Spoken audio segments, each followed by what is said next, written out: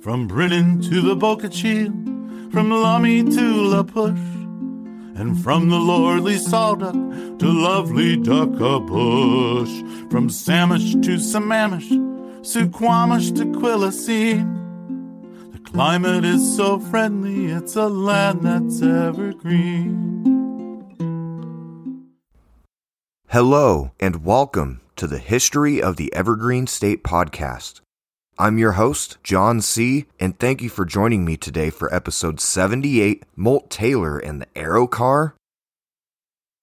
Moulton Burnell Taylor was born in Portland, Oregon to William Albert, known as Bert, and Kate Taylor on the 29th of September, 1912, and he grew up in Longview and Kelso in Cowlitz County. He began building model airplanes as a child and received his pilot's license at the age of 16. He obtained a business degree from the University of Washington after graduating from R.A. Long High School in Longview in 1930. Molt Taylor enlisted in the United States Navy's Aviation Cadet Program in 1936, and he ended up attending flight school in Pensacola, Florida. He flew biplane trainers for 14 months before joining the USS Quincy for 3 years of active duty. He met Lillian Verneel Gregory, who went by the moniker Neil, during a New Year's Eve celebration, and the two ended up marrying in 1939. They launched a business selling Luscombe and Culver airplanes since they had a passion for aviation. Neil was also a pilot. Molt Taylor designed the Taylor Airphone in the late 1930s, which was a portable battery-powered navigational system that was affordable enough for small plane owners to buy. When the Second World War broke out, the Navy called Taylor back, and he rose through the ranks to that of a commander with the title of Officer in Charge of Pilotless Aircraft Development.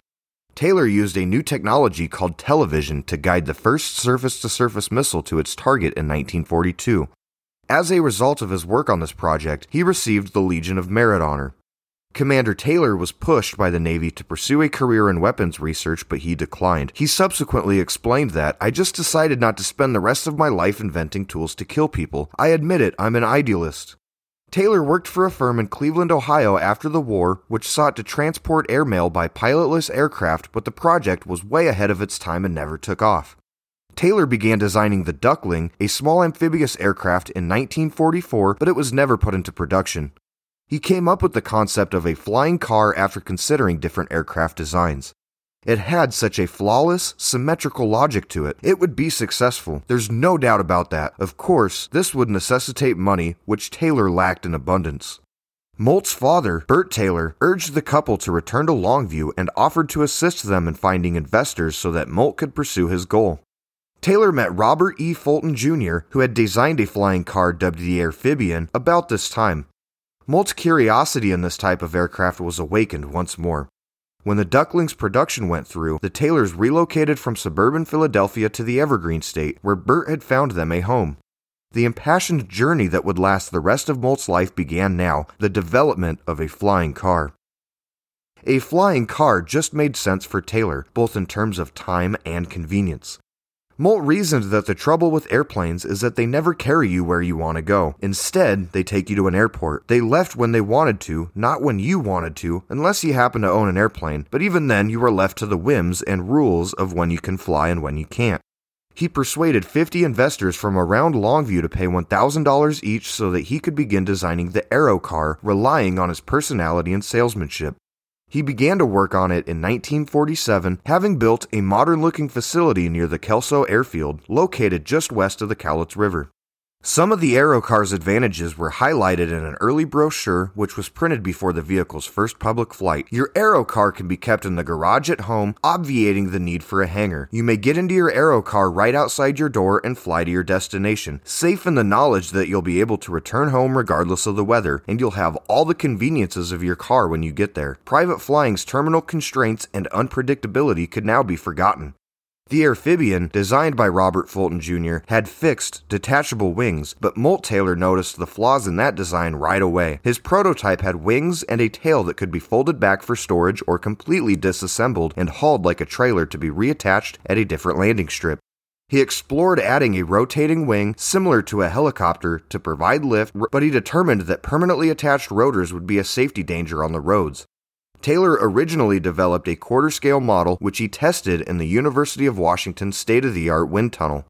The car component of the craft was finished by June of 1949, and the strange-looking vehicle became a common sight on the streets of Longview and Kelso. Moving effortlessly between two means of transportation was a top priority for the designer from the start. Molt Taylor later noted that a woman in high heels can make the transition from plane to car. The entire process took around 15 minutes, and the engine wouldn't start until every connection was completed properly, which was an ingenious safety precaution. The Aerocar had a wingspan of 30 feet and a length of 21 feet, side-by-side seating for two people, hydraulic brakes, and a single air-cooled 143 horsepower Lycoming engine positioned over the rear wheels. The vehicle's outside panels were made of fiberglass to reduce weight, and the same steering wheel was used to fly and drive. It had a top speed of 100 miles per hour and a takeoff speed of 55. An Aerocar's pre-production cost was estimated to be $3,000 to $4,000, but after a few production vehicles were made, the price had climbed to $25,000. Molt Taylor's flying car was unveiled at precisely the perfect time after the nation had been energized by a mood of enormous optimism and positive energy following the Second World War. Aerocar investors in the area, doctors, teachers, and business people put their money into what they anticipated would be a technical masterpiece. The Aerocar was ready for its first flight on the 8th of December 1949. The field was lined with Taylor's supporters. The initial flight went successfully, and the Aerocar was quickly dubbed future transportation by the media. Taylor began displaying his new machine at air and auto events across the country, including a 1950 visit at the Portland Livestock Exposition.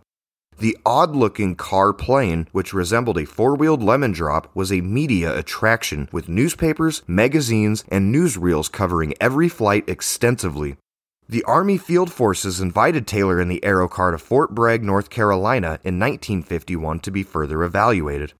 Molt Taylor was also invited to test Robert Fulton and his amphibian, which had initially caught his interest. Taylor was ecstatic about the trip's prospects, as evidenced by a letter he wrote to his shareholders, in which he said, "This is truly our big chance. The Army is almost certain to purchase some machines for additional testing. Of course, no one knows how many there are. We can only hope that it reaches the hundreds." Although 14 pilots tested the Aerocar at Fort Bragg and gave it excellent feedback, the Army eventually chose helicopters as its preferred mode of personnel transport and deployment. Unfazed, Molt Taylor persuaded General Petroleum Corporation to fund a West Coast tour that culminated in Los Angeles at Motorama, the country's largest automobile, aircraft, and boat exhibition, where 100,000 people marveled at his bizarre creation. Molt Taylor tweaked and tested his Aerocar concept until the first production vehicle was ready in 1954. One of the stockholders present at the meeting following the demonstration flight was so impressed that he purchased an additional $1,300 worth of stock right then and there, saying he hoped that every stockholder would do the same. Not only for those who created the machines, but also for those who contributed money, these were surely very thrilling times indeed. He sold 3 hand-built trial prototypes for $15,000 each, intending to use the proceeds to prepare the Aerocar for mass production, but no aircraft or automobile companies expressed any interest. The Aerocar's publicity campaign continued on full scale, however. Molt Taylor appeared on the popular TV show I've Got a Secret in 1959, telling host Gary Moore that he had flown in front of the studio audience in an automobile parked on the stage. The Bob Cummings show's opening sequences featured views of a soaring Aerocar. For numerous years, KISN, a Portland radio station, flew an Aerocar over the city, reporting traffic updates in quite possibly one of the most whimsical ways known to man. Kudos to them. Greg Gilbert, a 19-year-old photographer for the Seattle Times, flew over Longview in the Aerocar with Taylor at the controls in the mid-1960s. Gilbert recalled that the Aerocar was very claustrophobic, smaller than a Volkswagen Beetle, and quite noisy. It took off swiftly and felt sturdy in the air, not shaky at all.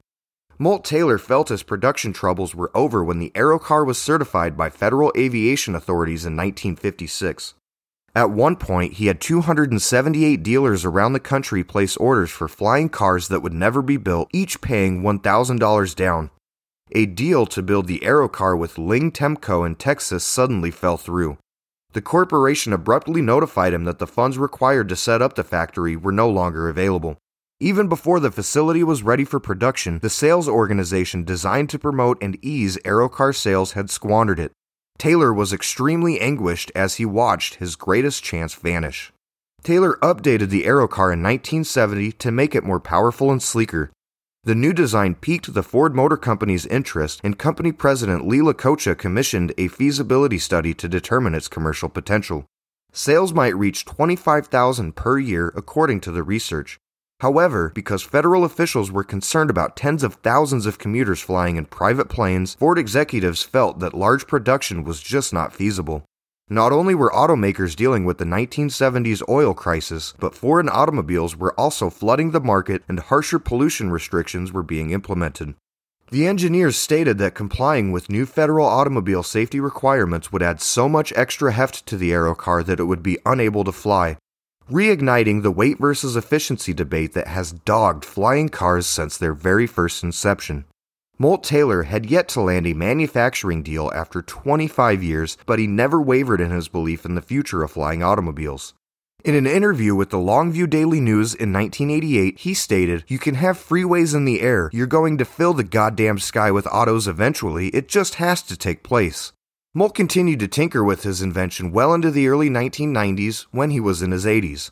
Taylor, now in poor health, was determined to make one final stab at the mass market. A Texas promoter, an Arizona flight engineer, and the heir to a timber fortune who still pilots one of Taylor's initial vehicles are among those who had converted to his Aerocar 4 design. Only a few Aerocars were ever produced, with estimates ranging from 5 to 7 depending on whether prototypes and commercial versions are included. The Experimental Aircraft Association's Aviation Museum in Oshkosh, Wisconsin has one Aerocar on exhibit, which is a 1949 repaired prototype. Seattle's incredible Museum of Flight owns another Aerocar, a later variant known as the Aerocar 3. Marilyn Felling, the owner of an Aerocar, sold it for $3.5 million in 2006. A few years later, in 2013, another Aerocar with an estimated value of 600,000 British pounds, about $1 million US, was put up for sale. There are no records of this sale, though.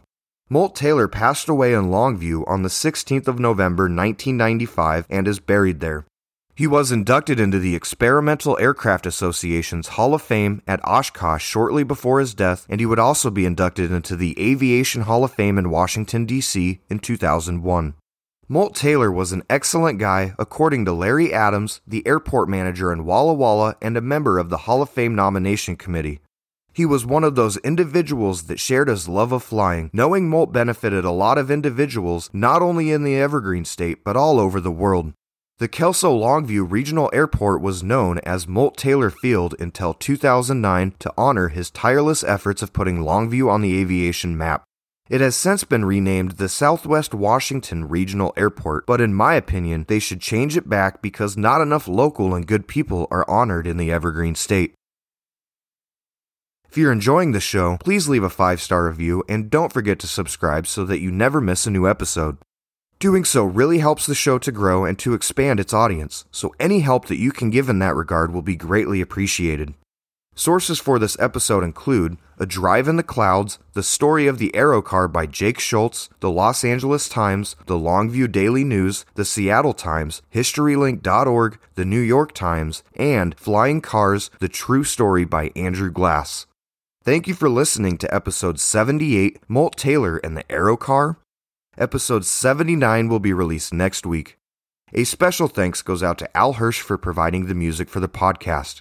If you have any questions about the show, please contact historyoftheevergreenstatepod@gmail.com. Thank you for listening to another episode of the History of the Evergreen State podcast. And until next time, I'm your host, John C. There's peace on the Skokomish, on the Queets, and on the Hoe. There's calm on the Nisqually, born of ageless ice and snow. A land that nature loves so much, she stays the whole year round. I trade a royal palace for a shack on Puget Sound.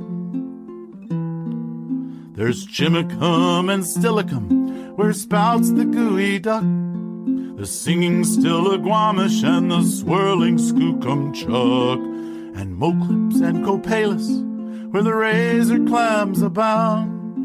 A little bit of heaven is a shack on Puget Sound. A little bit of heaven is a shack on Puget Sound.